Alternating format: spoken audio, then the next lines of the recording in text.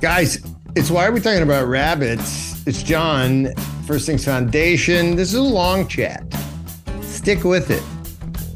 Kilts, Khalfan comes on with us from the Dragon Common Room.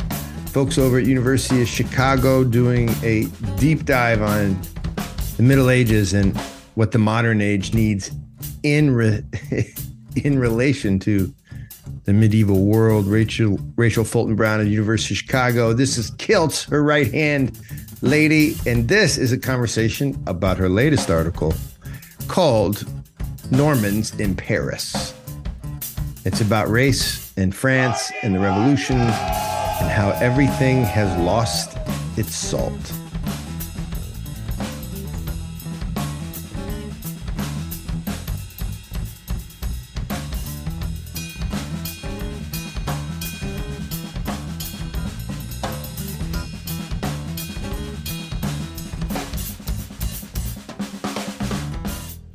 Guys, hold on, because Kilts is going to take us into this article that she's written and into life as a philosopher.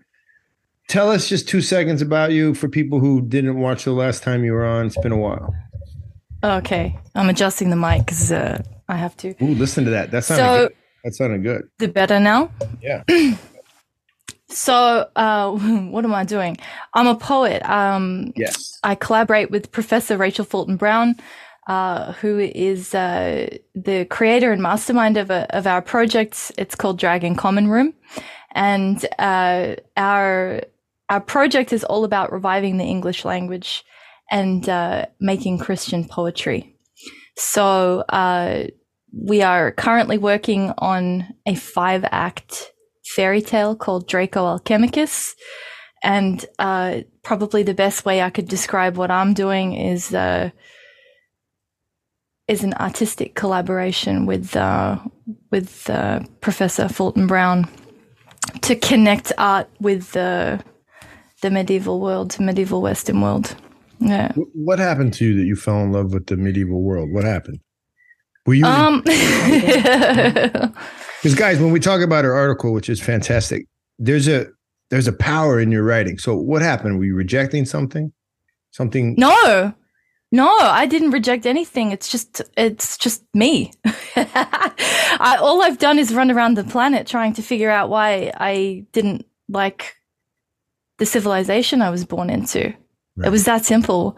And so, eventually knocking into a few people here and there in different continents, it just became a process of eventually meeting the professor. And, when Rachel and I were talking and having our in-depth conversations, realizing that she was kind of the only one that I would speak to from the West who was understanding what I was talking about. And so she said, you are like, she described it like she was talking to a medieval Christian from Western Europe when she was talking to me. And so I said, okay. Now I feel good because I realize why everything I talk about seems so alien to the modern West, modern culture here. So that's how we met up, though, isn't it? It's great. We get to connect. Then I know, but I love your writing. I wrote an article recently about race. You did. Our conversations in First Things they're not always about race. They're about the faulty category called race, because when you go under the skin, you start to realize, oh my God, they did something to us. And I want to talk about what happened in the modern world with race.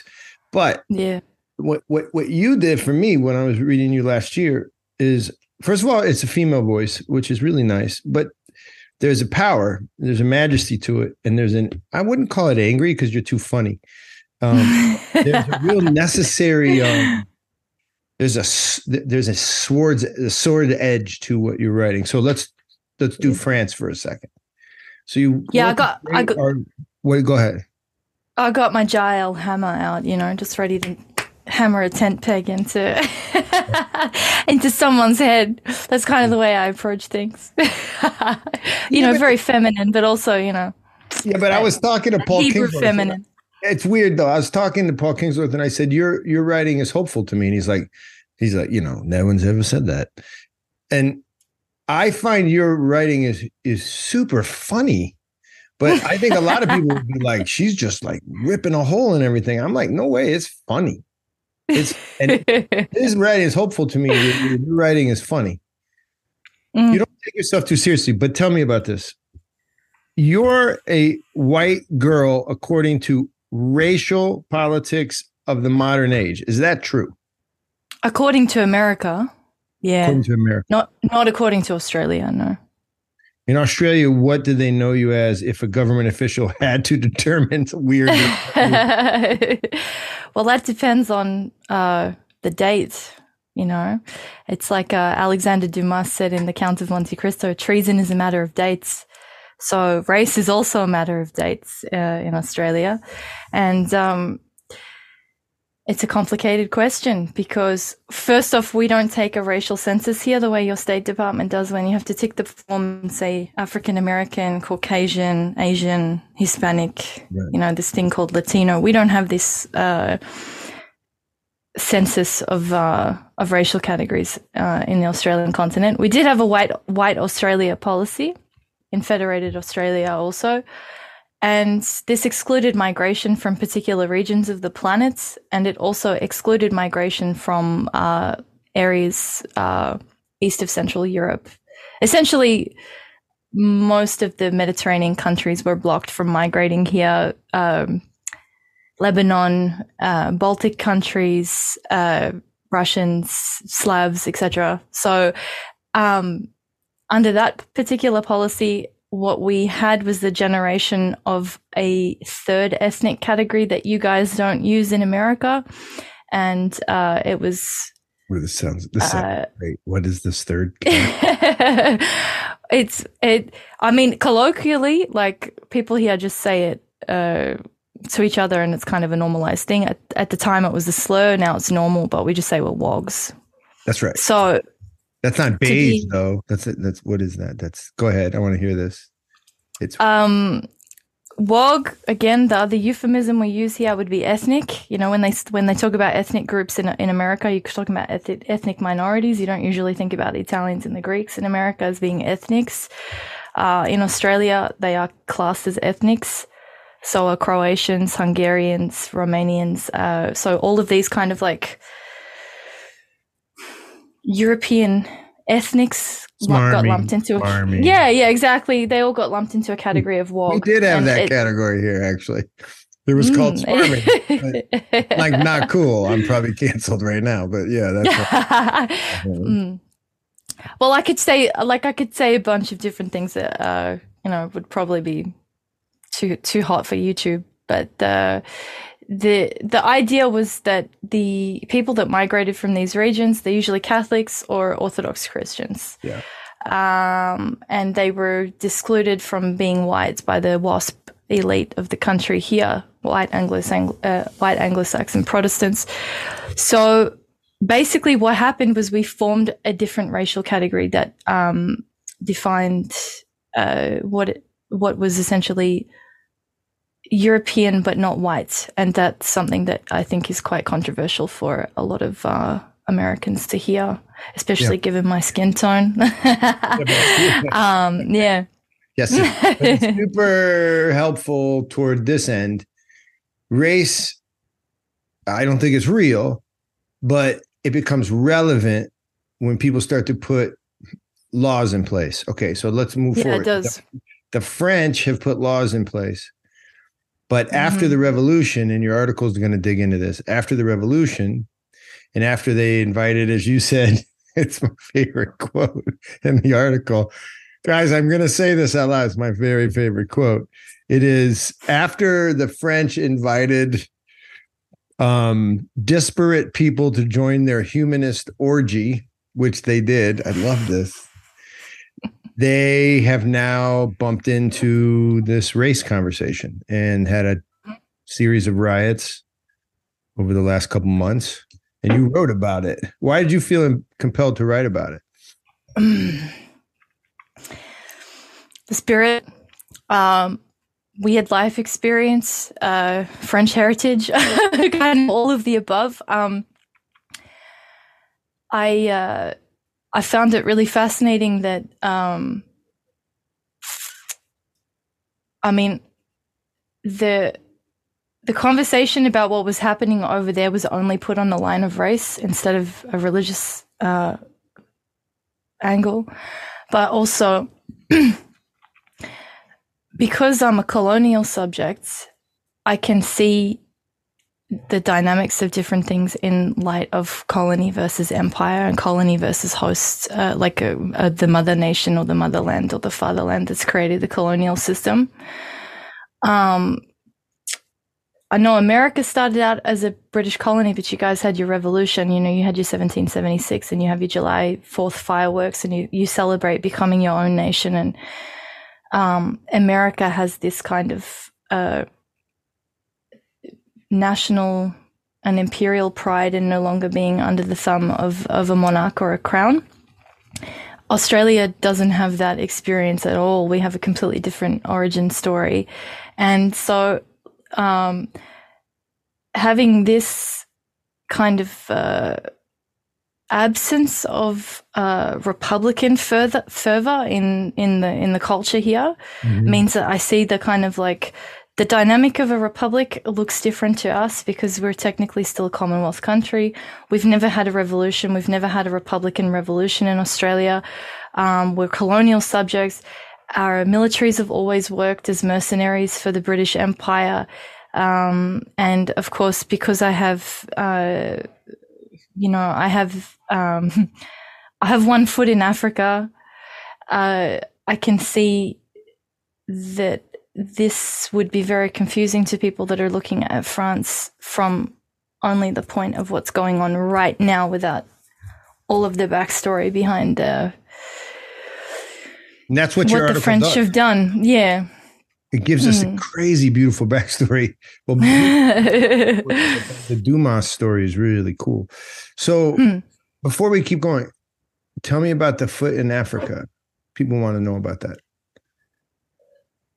That's your Orthodox. Okay, now I'm an Orthodox guy, so you know how we do this. I know, we got to tread carefully, yeah. I know. That's your Orthodox Christianity as per what some people call Coptic Christianity. Is that true? Yes. What some people would call Coptic Orthodox Christianity. So, I mean, I'll be repeating myself a little bit. Sorry, bro, from what we said in like previous discussions, but I think it's okay. The process of me leaving Australia to travel and live and set up life in Africa eventually brought me into the Orthodox faith. It's a very a very windy road to find something that I grew up around, considering that I grew up in a Greek colony in Australia. Like I'm culturally more familiar with Greeks than I am Anglo-Saxon Australia.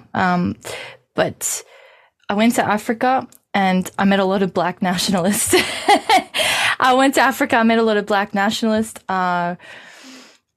I immersed myself in African Islamic community for a while, and I also met a lot of Rastafarians that had been traveling to the continent from all over the place, including from Europe. So then, of course, I got introduced to Ethiopia, and at that point, my journey into Orthodox Christianity began, because it was then fully revealed to me and explained properly the side of the Christian story that was hidden from the British world, from the British mind for 400 years. Yeah. And so of this, the only reason we're talking about this, because we know about this about one another, but is because now this backstory of yours or something mine, they come together to try to analyze modernity. And then I just love the article that you've written is something like, "Hey, France, it's not what you think it is. These riots, not what you think it is." So what is the? So you get into homage and you get into what I want to call fealty. Talk about why the French, the riots, and for people who could care less about that, talk about how it may be that people are angry about something that's not evident on your television when it comes to homage and giving obedience to something higher. So tell us about that stuff. So I started the article talking about how Alexander Dumas was the anchor for my thinking about the French situation, and there's the opening scene in his novel The Count of Monte Cristo where his lead character, who becomes the Count of Monte Cristo, Edmond Dantes, he's coming on a ship sailing from Italy, and they're entering the harbor of Marseille. Marseille is a really important French city for a lot of reasons, a lot of historical reasons. People in the West, again, white people don't talk about the Mediterranean as though it has its own distinct history that's separate from the northern side of Europe. But WOGs understand this really clearly. So if you're looking at Europe as a kind of blanket of just Europe and it's like pan-Euro stuff, it doesn't really work very well. What I liked about Dumas was that he really thought in these very, very intricate and nuanced ways. And I liked the way that Edmond Dantes was coming from Italy into Marseille. Marseille is this ancient seaport. It was actually originally founded by Greek colonists that had come over to the south of France. So they start this port, and it's sort of like this is the point at which France connects to the rest of the world, the rest of the civilized world. So Dantes is sailing into Marseille, and his captain on the boat is sick with a fever. He's caught in Italy, so it's obviously malaria, because at that time Italy was a malarial region, same as sub-Saharan Africa.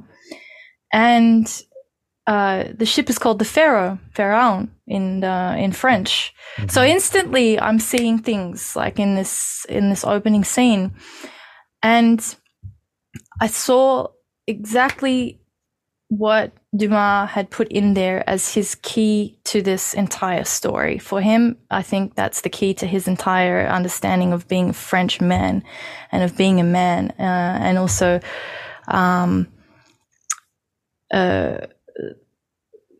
demonstrated this in that the captain dies and Edmond Dantes, he takes the sword of the captain and his cross and says, we're going to give this to his wife. So we have these two symbols, the cross and the sword. And the ship is kind of operating in this way that Dantes has to take over as soon as the captain dies, because they have a chain of command. And so there's no argument, there's no fighting, there's no squabbling. We know who's coming up next. Done.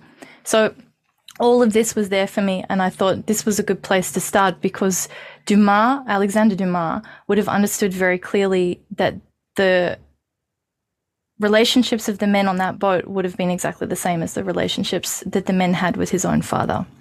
And that is to give fealty, or to give homage to their leader in the conditions that they're in. What I thought was really interesting was that Dumas included the two signs of the sword and the cross there, and I kind of built the article on that point to say these are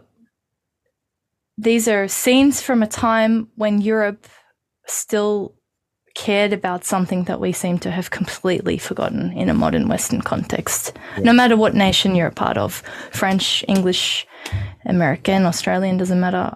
The West itself has lost this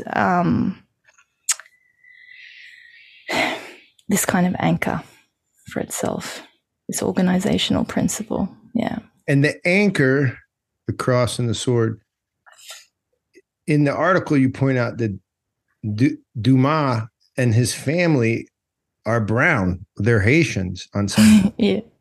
And in fact, his father, if I have the lineage right, that family, one of the men was the leader of the French military, was the general, correct? Do I have this right? Yeah, Alexander Dumas' father, Alexander Dumas Senior, he was the leader of the French military. And so, right. And so what you have is white people, quote, white people assenting to a black man to do all of their, how should you say, to defend them in everything that they do. And he is seen as capable of this. And this is, 250 years ago, right? More now. My point is that you're using this brilliantly, this story, to show that there's a transcendence of race, even when it was supposedly barbaric and people all were killing each other, and there was this, lack of clarity, unable to see the scientific world vision of how everyone should get along. There's no UN, and here you have Black folks operating within French culture, and now something about that story is helping us explain the current rebellion, right? And it has to do with homage. Yeah. And so for me, my next question is the West thinks in terms of race when they look at France right now and the race riots. But you say it's actually a problem of homage, the kind that you were just talking about. How do you mean that? Well,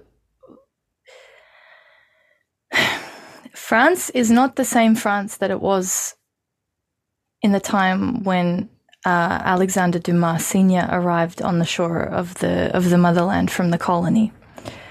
I think because the West now considers countries as a sort of corporation structure where we've set up this country, and therefore, as long as it has the same name, it's essentially the same as it was 200 years ago. It's a ship of Theseus problem. Yes. Where you've got the original, this Greek problem that they created to show that the issue is you have the original and then you're replacing one part and then you replace another part, and it's sort of like, how many parts can you replace before the entire ship is no longer the same ship? So people are still looking at the countries of Europe now and thinking we're looking at the same country that existed 400, 500 years ago. It is not the case whatsoever. When Alexander Dumas Sr. arrives from Haiti, he's coming in with a father who's bringing him from a colony into French society because his father wants to introduce him to French society and to make him French proper, not French colonial.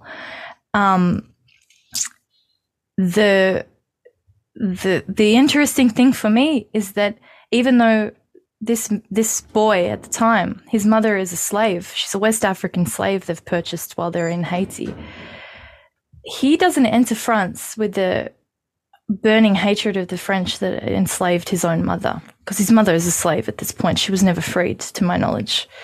He enters France with this feeling that he's going to prove himself a man of society. And then he enters a France where there's no affirmative action. Now,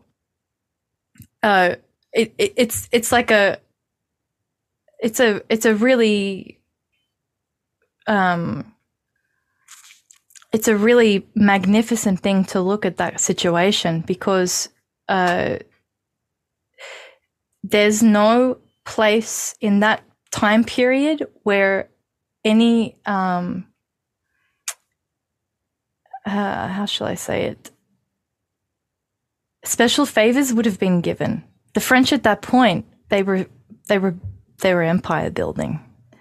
They didn't want incompetent people running their military. Their military was how they established themselves as an imperial power.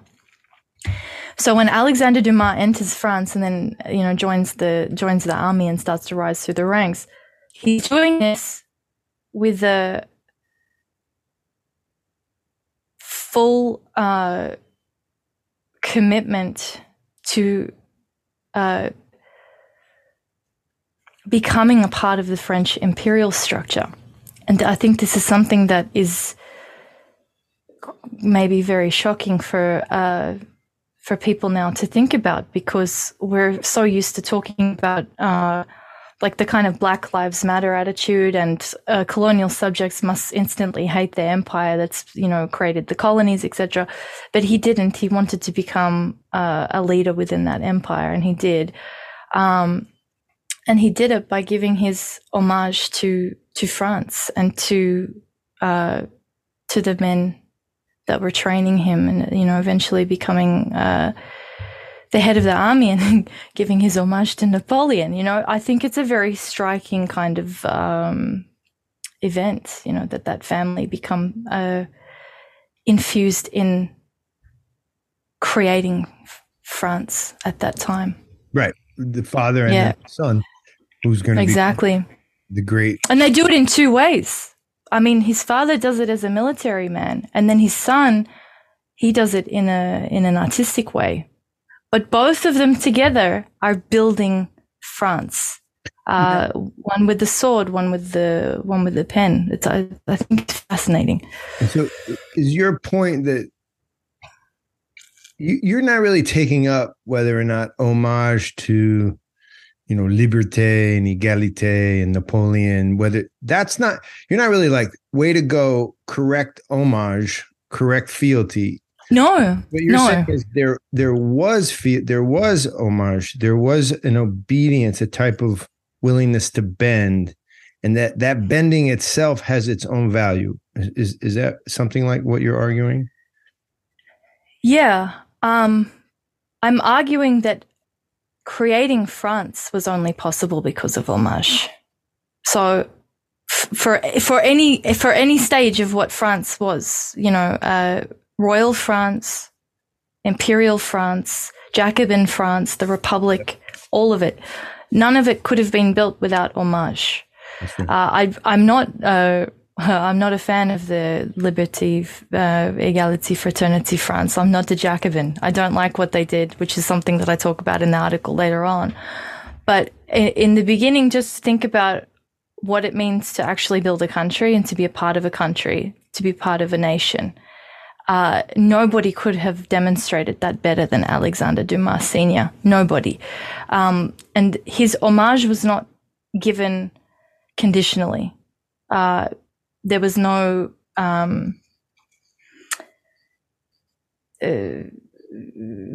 benefit to him doing it so that he could escalate the rights of other people around him, and that he was a military man. He served the country. He did what he was doing. I think my issue with this is that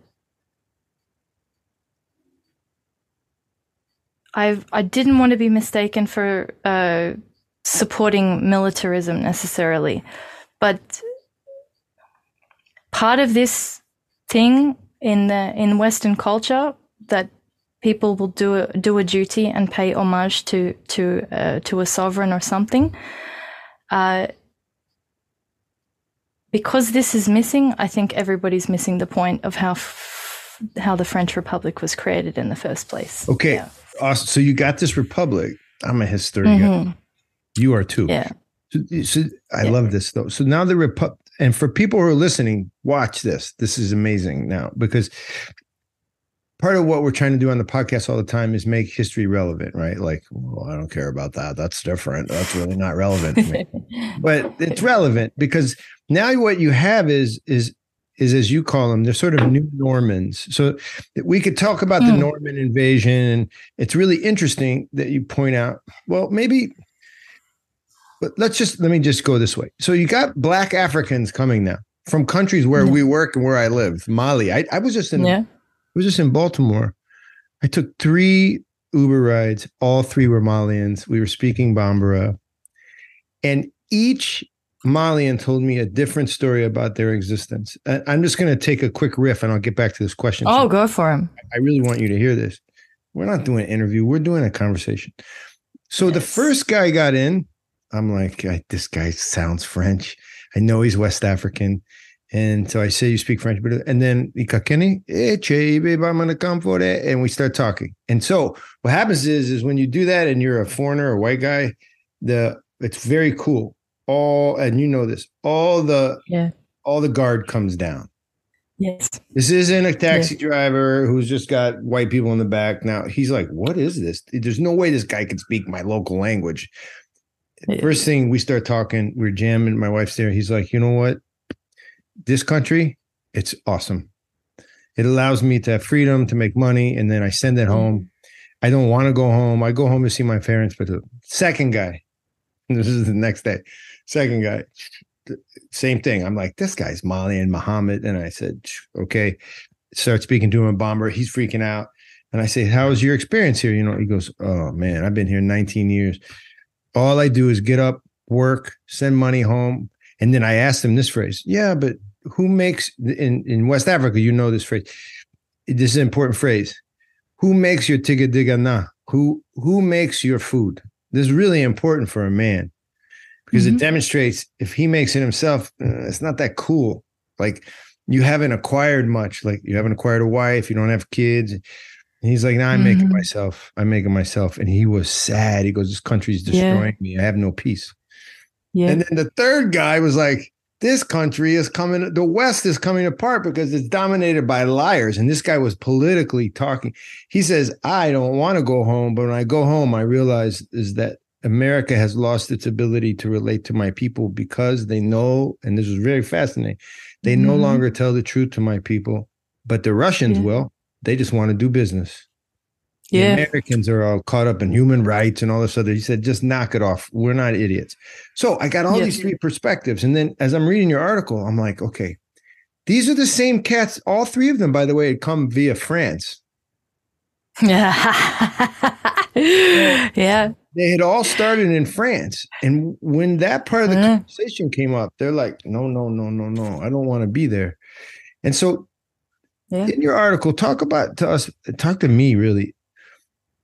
These guys that are in France now, they haven't given homage, but it's not because they're not willing. Is it because they're not invited? Is it because homage is a dead concept and there's no place to put the homage, the honor, the hierarchy? Is that what's going on?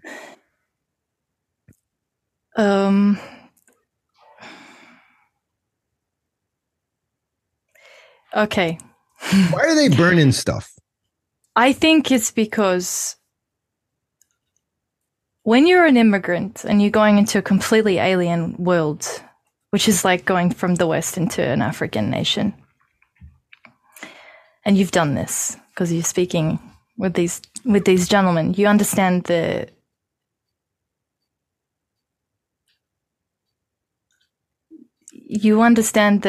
ecology of the language and how it's coming from a place. It's coming from an experience, right? Yeah.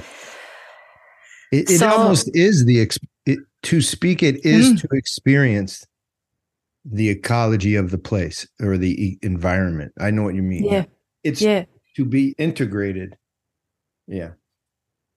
Yeah, I mean, it's the same thing with me. If I speak East African language to somebody and then it's the same thing. They get confused, but then they're loving it. And then suddenly we're back home together. Well, French people don't have this experience. So first off, I will say, if you're a colonial like me, you don't even speak French. Because we don't. We just lost it. We lost everything. We've been churned up in an industrial kind of processing mechanism to get a colony system running. Moved around a lot. So what's happening is that people are arriving in a place and they're not entering an ecology where they can have a feeling of becoming a part of the ecology and then being able to carry that with them.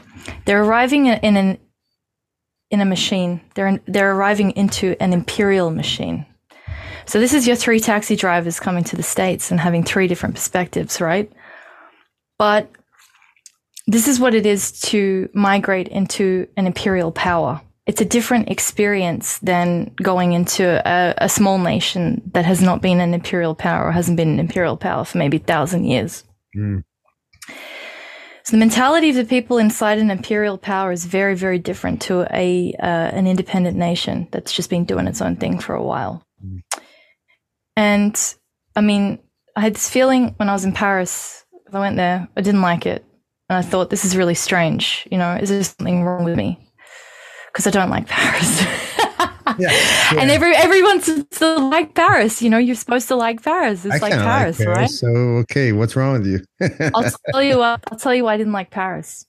Because it felt like Africa went sad. Because there are so many Africans in Paris, but it didn't feel like I was in Africa. It felt like something was wrong. I'm surrounded by Africans and I don't feel like I'm in Africa. What's wrong with this? And people could say like, oh, well, obviously because it's mass migration, but no, it wasn't that. You think about, excuse me, you think about the importation of a large group of people. Usually what would be happening is they bring a culture with them and there's a retention of joy for some time that they can kind of keep their own culture when they're there. I didn't have this feeling when I was in Paris. I had the feeling that there were enormous quantities of Africans that had moved into a place where they couldn't sit. They did not know where to plant their feet. And everyone was kind of faking it. We're going to fake French. We're going to do this thing where we've got our little bakeries and we're going to eat crepes. And even the guy that cooked me my crepes every day, he was a really lovely gentleman from Algeria. He thought I was a Berber. He thought I was a North African. Is that right? And then I said, yeah. And then I said, no, I've got French heritage and I'm here to visit. And I said, this place sucks, man. Why did you leave Africa? And he's laughing, So having this really, really nice conversation. And I was getting a sense that they can't find their feet. There's nowhere for them to introduce the ecology of their African experience within that particular imperial machine. So I left and then I thought, something's going on. What is it about the French imperial machine? And obviously cut forward a few years when I'm looking at the riots, I've been reading a bunch of other things, listening to other thinkers and their, work on the French Republic and what happened there. It makes sense to me that what they've done is they've arrived into an imperial system and there's something wrong with the ecology of that imperial system. And then I start thinking, okay, what is the ecology of the French Republic, really? Like not just croissants and nice wine and cheese. What happened in France to make it modern France as everybody knows it? Then I start thinking, okay, would I as a migrant be able to plant my feet here and enter this ecology? What would it look like had I never had any Western exposure or even a knowledge or a memory of French heritage to kind of feel some kind of affinity with the French system? What does this place look like if you're arriving as an alien from another planet? And then I was like, okay, now this is making sense to me. The condition of the French Republic itself is generating a feeling of not being able to enter the French Republic and retain some kind of humanity that exists outside of it. I think that's the issue. And I'd argue that it's for the same reason that America's just steps behind, Mm-hmm. It's because there's a come on, Kilts. There's like this weird fear to ascent to a higher good. Now I'm going to call it God. And for us, we're going to call it Christ resurrected. There's a weird fear to ascent to the highest things on the highest point of the hierarchy. And to say, I assent and bow and I submit. And I know West Africans, they understand submission. Yes. Right now, there's people out there who are like, submission is a negative. Listen, that's because you already are hearing it in the milieu of the West. Yes. Submission here is what happens when you got to get home because your dad's mad because he told you got to be home by 10 and it's 12.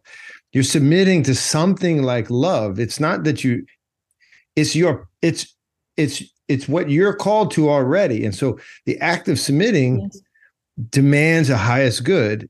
And I mean this with my whole heart, France and America. We refuse to assent to something because it's like we're ashamed that there could be something bigger than my own desires. I really believe this with my heart. Mm-hmm. And so as a community, let's call America a community, what we do is we and I know this from our dinners that we throw, what we do is we just keep going down the import hierarchy, the meaning hierarchy until we get to a place where we can all have a conversation. You know what they sound like?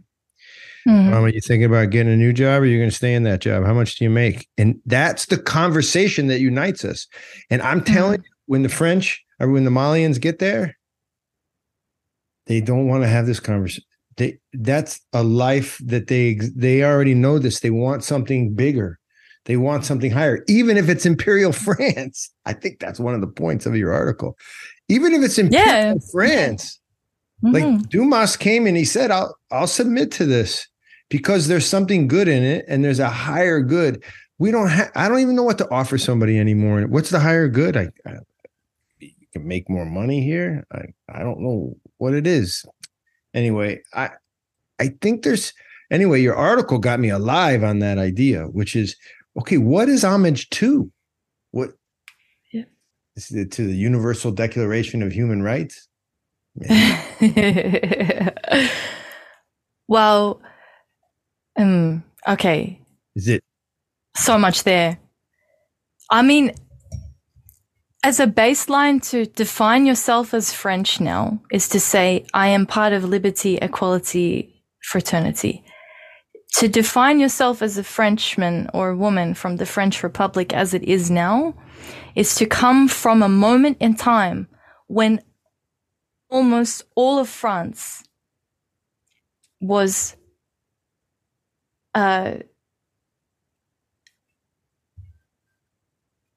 inflamed by a rage against homage. And they literally chopped off the heads of their own aristocracy in a rage against having to give homage to something higher than themselves.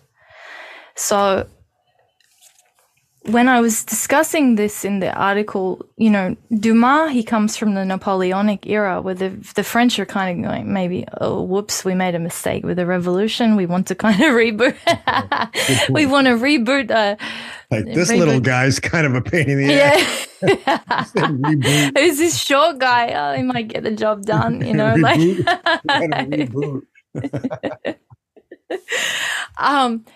But that's what they did. They were like, the Republic had decided, okay, enough homage. We don't want it anymore. We don't have these higher things that we need to pay obeisance to. We don't have hierarchies and authorities and sovereigns and patriarchies that we have to pay our homage to. No, everything can be destroyed. We can start again from the beginning, put everyone on an equal footing. We have the equality. Then we can have the real fraternity based on everything being equal constantly. So, of course, we all get used to talking about the French Revolution. It's kind of normalized. Oh yeah, French Revolution. Having a good discussion with Professor Rachel Fulton Brown over the last couple of years about what that really means, what it means for civilization to go through a revolutionary process. It's like we've whitewashed the experience of what would have looked like a genocide at the time. And so we've been talking with each other on the Mosaic Arc about, recently we were talking about Rwanda and what happened with the Hutus and the Tutsis and all of this stuff. People are freaking out about what's going on down in South Africa with the EFF rally and, this liberation song that was being chanted about killing the Boers. And no one's willing to look into Europe and think, when we talk about revolutions, what are we actually saying? It's a whitewashed, polite, genteel, bourgeois way of explaining. We went around and we killed everybody. From the moment the French, ran the Bastille, they stormed the Bastille. What they do? They cut heads off. Bang, bang, bang. It's like cut, beheading people. So I just find it really fascinating that at that moment in time, all of France just goes, right, homage, we don't need anymore. We need just this, rejection of a hierarchy. And then I was thinking, okay, what does that do to a country? Because if you look at what it does to a ship or what it does to a military, well, if you get rid of homage in a military or on a boat, things don't run very well. Great. But then there's something going on in a culture when you get rid of it too, right? Like, this is my thinking process. It can't just be about maintaining infrastructure in the sense of keeping a ship sailing or, keeping the army marching. Homage is necessary in all of these different spheres of life, or things start to collapse. And I think that's what we started to see in France now. This culture that's created from a revolution and a revolutionary mindset has started inviting all of these people in. Wow, wow, wow. And they come from cultures where you give homage. That's right. Now, how do you assimilate into a culture that doesn't give homage when you're coming from a place that is grounded in that kind of thinking? It's not just a case of racial minority assimilation problems. We have a fundamental human crisis when people are arriving in Europe and realizing that the humanity of Europeans has been damaged by their own revolutionary activities. And I think this is what no one was willing to talk about. Because it's too painful to say, maybe we did something and that we're the problem. It's not these guys coming in here. I think this is maybe the issue. Well, man, I tell you guys, we're going to link the article. You have to see it, right? The Normans in France, in Paris. But I want to say something about that. It's a little odd to ask people to embrace our highest values when actually we don't know what they are. Like, it's like a magic trick. I wish these people would be more American. We hear it here. And I'm like, okay, name 3, go right now that we embrace as Americans. And it doesn't count to say Americans embrace individualism. Oh, okay. Okay. What do individuals embrace in this community, in this culture? Individualism. No. That's a circular craziness, because I want to know what individuals embrace. Like, go outside of the loop. But so I don't have any problem understanding why Africans are breaking stuff. But here's another question that I do have problems understanding is, I can't envision, like, you're not in America right now, you're in Australia. I can't envision there ever in my lifetime, and I'm getting old, but in my kids' lifetime, which president everyone likes. I don't think we're capable of that, because I don't know that we can find someone who can speak the language of enough people anymore. The languages are too disparate. The spiritual languages of Americans are too disparate. I don't know how we get behind anyone. I don't think it matters. You can have Trump 4.0. There is no way anybody can fit the bill anymore. And so there's no one for our immigrants. There's no one for French immigrants to look up to in that sense, because looking up is not possible. And your article talks about this, man. So let's do this then. How does France or Australia or the United States, how do we activate homage? You think there's a way? Is there a return? I think it can be resurrected, because it's not really a reactivation. I mean, like, I see it as kind of Lazarus, wake up, come out of the tomb. The West needs to be Lazarus. That's how bad it is. I'm not going to mince words. I don't like it here. People can say a lot of things about, how I'm enjoying nice infrastructure and I've always got food on my table and everything, but that's fine. But Christ said, man does not live on bread alone. We got a lot of bread. There's a lot of other stuff that we're starving for here. The main thing that I think needs to be acknowledged is the version of Western civilization that we're living in is not the same Western civilization that existed in the Middle Ages. That's great. And once everyone acknowledges this ship of Theseus problem that we're living in, this civilizational ship of Theseus, where we've replaced all the parts and it looks the same, but it's not the same boat. Once everyone can do that, then we can start to think about what kind of civilization our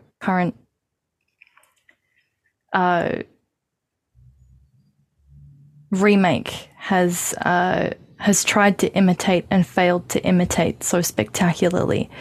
So I look back further than 19th century, because a lot of people are looking back at, pre-World War One. We're going back to the 19th century nationalism. I go, oh, no. We're going to go further. What did it look like when the cultures that created the cathedrals and the beautiful cities that I like to visit when I go to Europe, what did those cultures do? Why were those people able to make these artistic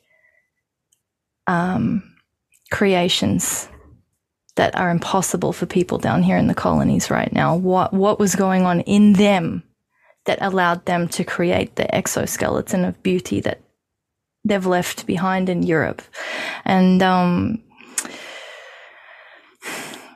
in short, I think it comes from the first thing you were saying, recognizing the higher authority. We have to deal with the God problem as Europeans. We have to deal with the God problem first. For the meaning problem, right? It's the same. Yeah, exactly. Yeah. It's what you guys are doing. It's what your community is doing when you guys go to write, and when Rachel Fulton Brown is then writing her books and her articles and her videos. But so the ship of Theseus is interesting. You could make an argument that the ship has a spirit, no matter how many new planks they put in it, that it actually is the same boat, right? That's that flip side of yes. And that may be true, that it's the same boat, no matter how many times you replace the planks. And in that case, you might be able to argue that, that boat needs to sink. Now, just put some cannonballs through it. Let that baby go to the bottom. I really like what you said about revolution, though. You can't do it. The revolutionary mindset is nihil, right? On some level, I think we're in that cycle. A lot of people on the internet, on our little Orthodox subculture internet, they talk about the revolutionary mindset is the problem. I mean, think about it. I don't know how you grew up, but this is pretty crazy. All right. This is crazy. Where is the camera? There it is right there, sister. I was asked numerous times, not just by my loving parents, but by all of my society, what are you going to be when you grow up? Now, if the shit's not a revolution, I don't know what is. Like, well, I am something right now. What do you mean? Whoa, you're going to have to kill that. You're going to have to become something new. Like, just that whole thought process is so deeply embedded. Did they talk like that in Australia? Well, yeah, in Australia. Yeah, they did. I used to think that was such a great question. The freedom to become what I want. And then you quickly realize, I can't. My back is crooked. I ain't playing in the NBA, because that was the plan. You mean what am I going to become? And then it's terrifying. Yeah. I have to kill myself on something. I have to revolve. I have to become something new when I already am something. I find that's another conversation, but I don't know, sister. So what happens now? Let's talk about your articles. We can find them. Tell us what you want us to go read, because we'll link this article, but we need to read these fairy tales, right? We should go and look at them. Oh, I hope so. Yeah. I would like people to read it. The reason why it's called Normans in Paris is because Ye has a track. It's Niggas in Paris. And I was reflecting on this concept of modern race war, like, thinking that looked very, very different in ancient Europe. Looked very, very different. But the main focus of the piece really is in thinking about the homage of Europe and what Europeans used to pay homage to. And I think it's going to surprise a lot of people to see what ancient Europe used to look like in terms of the culture, the religious thinking, and the way that their homage was activated as Europeans. And that's kind of my main my main thing to introduce people to. It's not a definitive explanation at all, but I wanted to get people to start to look at exactly what was going on in Europe before this constant, cutting of heads happened, before the Republican fever set into the people, before everyone caught this revolutionary malaria that we seem to not be able to kick. Europe looked very different. And the title's pretty cheeky, but I also really don't like Normans. It's like my racism pops out, but I don't like Normans. I don't like Vikings. So, no. Is what Europe look like? Is it attractive? What can we get down with it? Should we care about it? What's beautiful about it? I mean, first off, it looked more familiar to me, and I think it would look way more familiar to you as well. What the West is becoming in its kind of globo homo mode of like multiculturalism and everything, to me, it just seems more and more that what we're trying to do as modern people is to imitate medieval Europe, failing miserably because we want the vibe of the medieval European civilization without any of the fundamentals that were there in terms of people paying homage to each other, having faith, having common language, common culture, common traditions, heritage, family connections, clan life, these kinds of things. But really, when everyone complains about all the global homo stuff, I'm like, this all wouldn't really be that bad, guys. It's just that you don't know where you're fitting here because this system has no, it has no spiritual structure. That's right. So basically it's like that. Yeah. I mean, like there's no spiritual structure. So I mean, like I instantly, if someone's like, we're going to catapult you back to like 800 AD and you go roll around Europe. Yeah, sweet. I think in the sense of like being a Coptic Orthodox Christian, I would make way more sense to the people in Europe in that time than I do to them now in this current year. No doubt. Yeah. No doubt. As would you, John. Like, well, but I also think something happened to us. We both converted to Orthodoxy. Again, we can argue about that, but the point is we converted. We had a revolution of sorts into a type of humility, into a type of thinking that.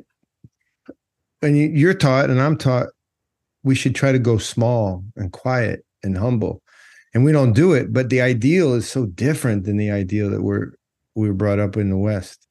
And it's really funny. To your last point, I think you'll like this. It just made me think of why, if you and I went to France and we saw each other, why we would kiss on the cheek. And so Americans see that and they're like, so European. No, it's Christian, because that is the kiss of peace, that I am embracing you as an icon, an image of God's creation, and in particular of his own incarnation. And you're my sister, actually, and I'm actually kissing you on the cheek in that sense. So everybody wants that familiarity. In America, everyone's like, oh, I wish we were closer, but they don't want to submit to that idea. And interesting. And that idea is what's so beautiful. It's not the kissing on the cheek. It's the idea that we are actually brothers and sisters. That's why Europeans embrace that way. Most of them don't even know that anymore. That is the point of that embrace. And I don't know how that changed. I don't know how people start believing in God or whatever. How did you? Well, we do that. We do the kiss thing here. Like wogs do it. That's why, as I was saying earlier, we have this third ethnic category. It's real. It's not something I'm making up. Like if you look at it, of course it would. But no, unfortunately, even I'm not that creative. It's just it is what it is. The kissing thing, we do it. Because people still have the anchor in that old European way of doing things, and they've not lost it. Yeah. But they will. They will. They might. I'm not so sure about that. I don't know. All right, let me ask you this, and then we'll finish. Can the WOGs? Now, I don't know that this is happening, so forgive my presupposition. No, it's fine. In the WOGs, should there be no priests in their churches, could the WOGs still end up embracing themselves and kissing on the cheek? Like, are they related events? And I don't know that happens. I don't know that you got to have one to have the other level. In other words, are the churches failing in a way in Australia that will eventually kill that notion of I embrace my brother with a kiss of peace on the cheek? Or are they, I don't know, are the churches failing in Australia? Yeah, but I think they've failed everywhere. I think that COVID experience highlighted the failure of the churches in a lot of ways. Me too. I would argue then that familiarity that you're talking about with the WOGs, that thing is up for grabs. I say this because in Georgia, a very ancient Christian country, people do very ancient things naturally, but right now they're in a huge moment where they're going to have to decide: are they going to embrace the Georgian of the churches or the Georgia of the malls or the banks? Really? Yeah. Yep. And they're in it. And I would say if they embrace the banks and the malls, what's going to happen is they won't kiss each other on the cheeks. I don't know when that'll end, but it'll end. I really think that. That's terribly sad. And it's terribly sad. I'm using the kissing as a metaphor, obviously, but you know, it's not that important that they kiss. My point is there's a brother, familiarity there. I don't think it withstands an embrace of Western revolutionary mindset, or as you called it, Republican mindset. I don't think it can do it. I think we all become a part of the machine. By the way, that's our next conversation, the vending machine, because you've been talking about that a long time. It's just, man, does it make sense? It makes a ton of sense. I mean, like part of the issue before we finish, you know, in terms of what I wrote in Normans in Paris, was I was trying to explain that Europe went through the collapse. Europe's gone through the collapse before. The Roman Empire collapsed. The Christian reality emerges out of a machine. It really did, and the main saint that I was focused on in Normans in Paris is, for me, the herald of some possibility and some potential of Christian reality re-emerging in this machine. And that saint and his demonstration of his homage to God above machinery was the thing that revived European, the European spirit. So, of course, you know, the saint in question, I think, is going to surprise a lot of people. Maurice, yeah. Maurice. Tell us who he was. He was an Egyptian. Saint Maurice, he was an Egyptian, Black African Egyptian, who was the leader of the Theban Legion, the commander of the Theban Legion. So like Alexander Dumas Senior's, Alexander Dumas, you know, he led an army, he led a military, and he existed in a time during heavy Christian persecutions. So him and his entire unit were marched across the European Alps, taken all the way from Africa, and marched across the Alps and sent to Gaul, which is what is now modern France. This is Maurice. This is what, the 300s, probably, right in there, or no, or later? This is it was around 300s. No, it would have been around the 300s. So they get there, and of course the Romans start testing them. You know, are you going to serve us? Are you going to serve Christ? This Christ of yours and your strange African religion. So of course they say, no, we serve Christ. We serve our strange African religion first before we serve this empire. And I think that was like my point, is to kind of show everybody, shock everyone out of this thinking that the ancient world thought in the race terms that everybody's analyzing the situation in France now, because they didn't. Back then, Maurice was the civilized Christian fighting against the machinery, fighting against the machinery of empire that was atheistic, because, you know, Romans to us are atheistic. They don't believe in the resurrected Christ. So he comes in, and then the Romans decimate the entire legion and create martyrs out of them all, including Saint Maurice. And his martyrdom becomes so significant in Europe that eventually Germanic people pick up his sword, pick up his relic, and identify him as their patron when they're creating the Holy Roman Empire. And I thought that was really magnificent. The Europeans, ancient Europeans, had no problem with this man being black as cocoa. He was dark. His martyrdom was what mattered. And so I'm not really very sad. I think Christians in general have got to realize that when they're moving in the world as Christians, we already have been given prototypes to show us out of our current situations in many ways. It's just the technology's got an upgrade. But yeah, I mean, I rubbed it in so much. I was like, if the Holy Roman Empire can take up the sword of Saint Maurice and hold it, and say African martyrs, the blood of African martyrs are protecting us, you know. They did. Yeah. We're going to carry this sword in homage to him, and build our Christendom, which you know, I think is amazing. It is amazing. It's also beautifully woven together in your article. And then last thing, you put yours on Gab. I put my race article on Gab. And yeah, it was amazing. A lot of weird racially charged comments started happening. Oh. Mm-hmm.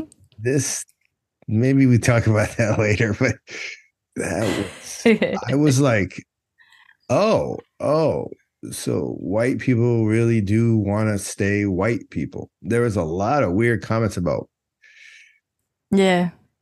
just fundamentally the weirdest comments were like, oh, clearly if this guy's denying race, then he hates white people.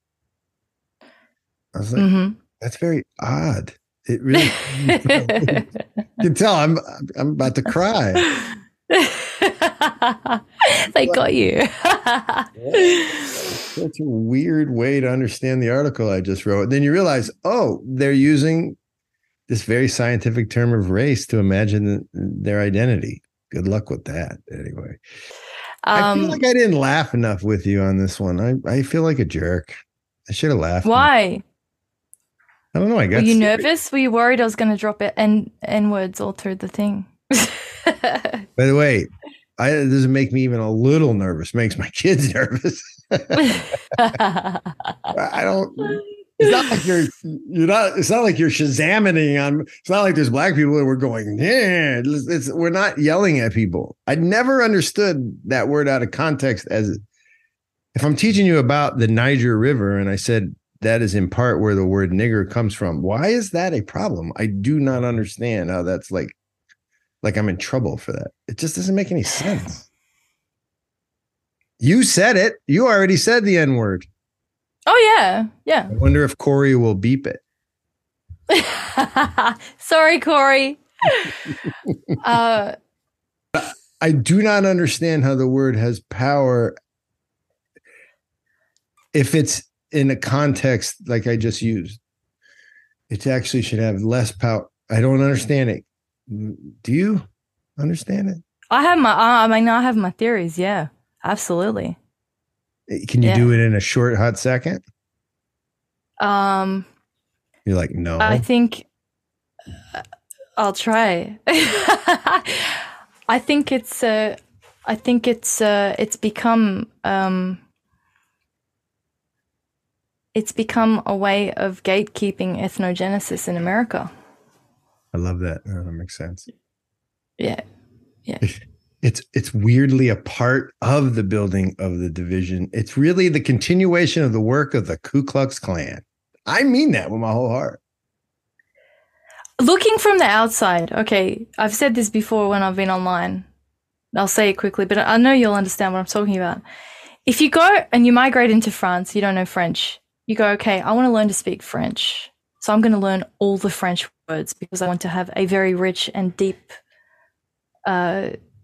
immersion into the French vocabulary. And always when you are immigrating into another culture, the idea is that the stronger your language skills become, the more social ascension you get, because you get to ascend the social hierarchy based on your linguistic capacity.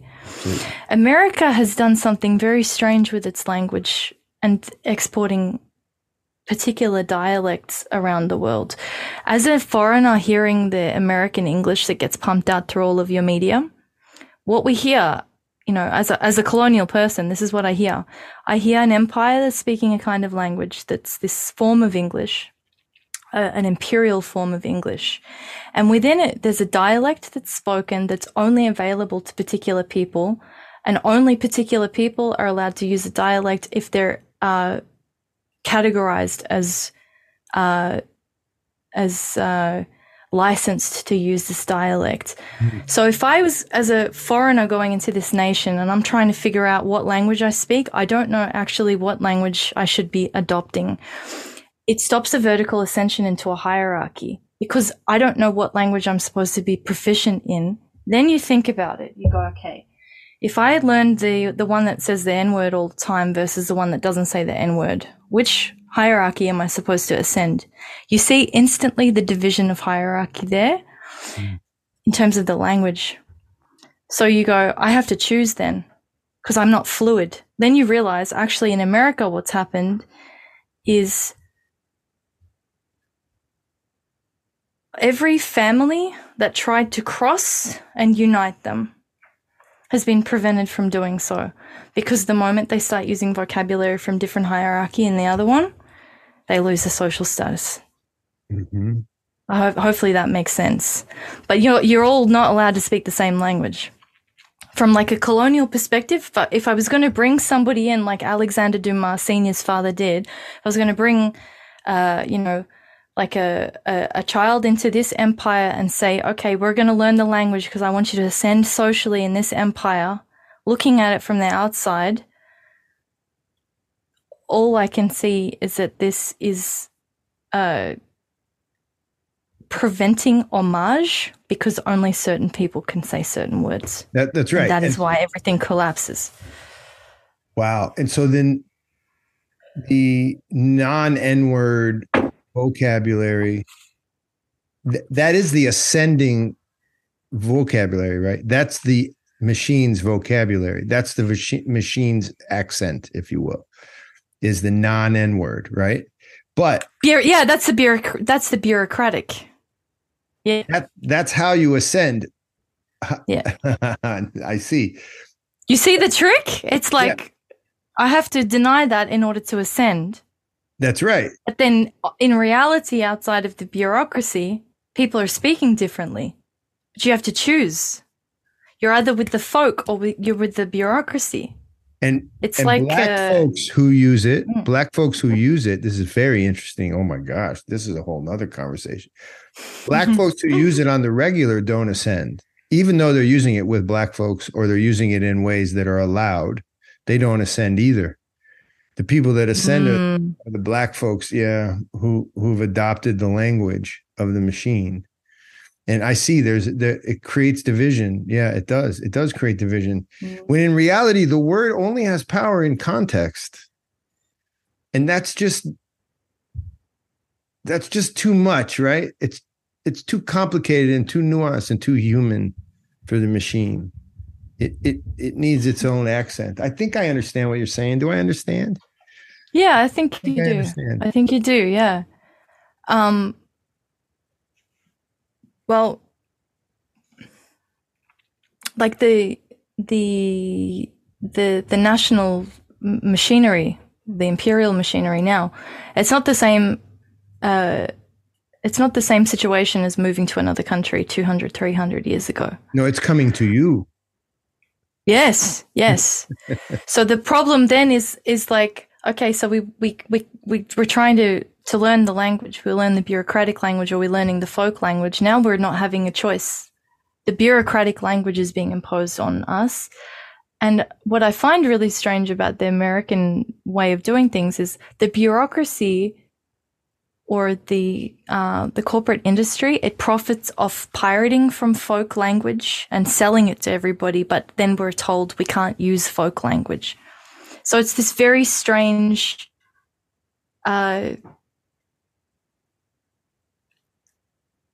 commodification of vocabulary that should be freely exchanged. Because in any other cultural context, vocabulary is freely exchanged, and people that live together will pick up words and freely use words with each other. That's how language is created, right? That's the point. That's the human yes. ecology, environment, whatever you want to call it. That's how humans work. That's just how it works. And now suddenly I have to fit into an inhuman language system. It's not unlike currency, you know. The way currency works, it's not given to you to be used. It comes out of your experience. So cows for pigs, and it's a natural part of our existence. You introduce the Federal Reserve, you introduce the big banks, and now what they're trying to do is speak a certain currency language. That's why they hate Bitcoin on some level. It's really fascinating. There's a way to be. Yeah. It does feel like we've lost respect for a decentralized thought process. Decentralized meaning you have yours, I'll have mine, and where we meet, things are good. But in reality, I respect the fact that you've gone down a different path. Your language is different, and I still respect you, though I may not live with you, and I may not even integrate with you ever. And that's an okay world for me. That world doesn't seem crazy to me. But I don't see how that works with the machine, the vending machine culture that you talk about. I don't know. I'm in a rabbit hole right now. To finish off on like this language problem, Alexander Dumas Senior, he had went to France, he ascended the hierarchy, he paid his homage, and then he was paid homage. The Europeans around him called him the Black Devil. So we have this kind of insight into linguistically how they operate with each other. They share a language. They're sharing a language. Unrestricted. They speak French together because they're French. The Holy Roman Empire, it takes up the sort of same Maurice. Maurice, as a name, comes from the Greek mauron, which means black. So I thought this was really interesting because, of course, in Latin languages, what's the word for black? Negro. There's no derogatory thing going on when you say Saint Maurice. If you say it in a Latinized format, it would be Saint Negro. So what are Europeans doing for all this time? They're saying Saint Negro. And I thought this was wonderful because now it's a derogatory thing because we don't think in sainthood and we don't conceptualize in this bureaucratic machine, vending machine, that it's possible for people to acknowledge each other in this way through a holy love as they're saying it. And it's because everything that we're doing now is commodity. It's not sainthood. So, yeah, that's we'll end on that. I'm not ruining my outro. That is all right. People think about that. Saint Negro. Saint Negro, yeah. Right. And what you just said. Oh my, because the focus, the emphasis is on the saint, not on the Negro. Yes. The emphasis is on the kiss. Yeah. All right, we'll do this again. Wow. Now I want to keep talking. Is this part 7? That was really helpful. That was really helpful. Peace to you. I'm going to just say goodbye in a second, but guys, Kilts, my philosopher pal from Australia, and read her stuff. It's amazing. Okay, guys, don't forget us at www.first-things.org. Remember, when you become a regular donor, we call those recurring donors, you join us for Inside Baseball. Just got off a great call with folks who donate monthly quarterly, yearly. We love you. You make a huge difference. Read our Substack, because when you become a recurring donor, we sit down and talk about it. Me and you. And lots of cool conversations with really good people who care about First Things Foundation. That's Inside Baseball. Check it out. Join up. You can find it linked and on our website. Inside Baseball. Come and be a part by becoming a recurring donor. Peace out. Much love.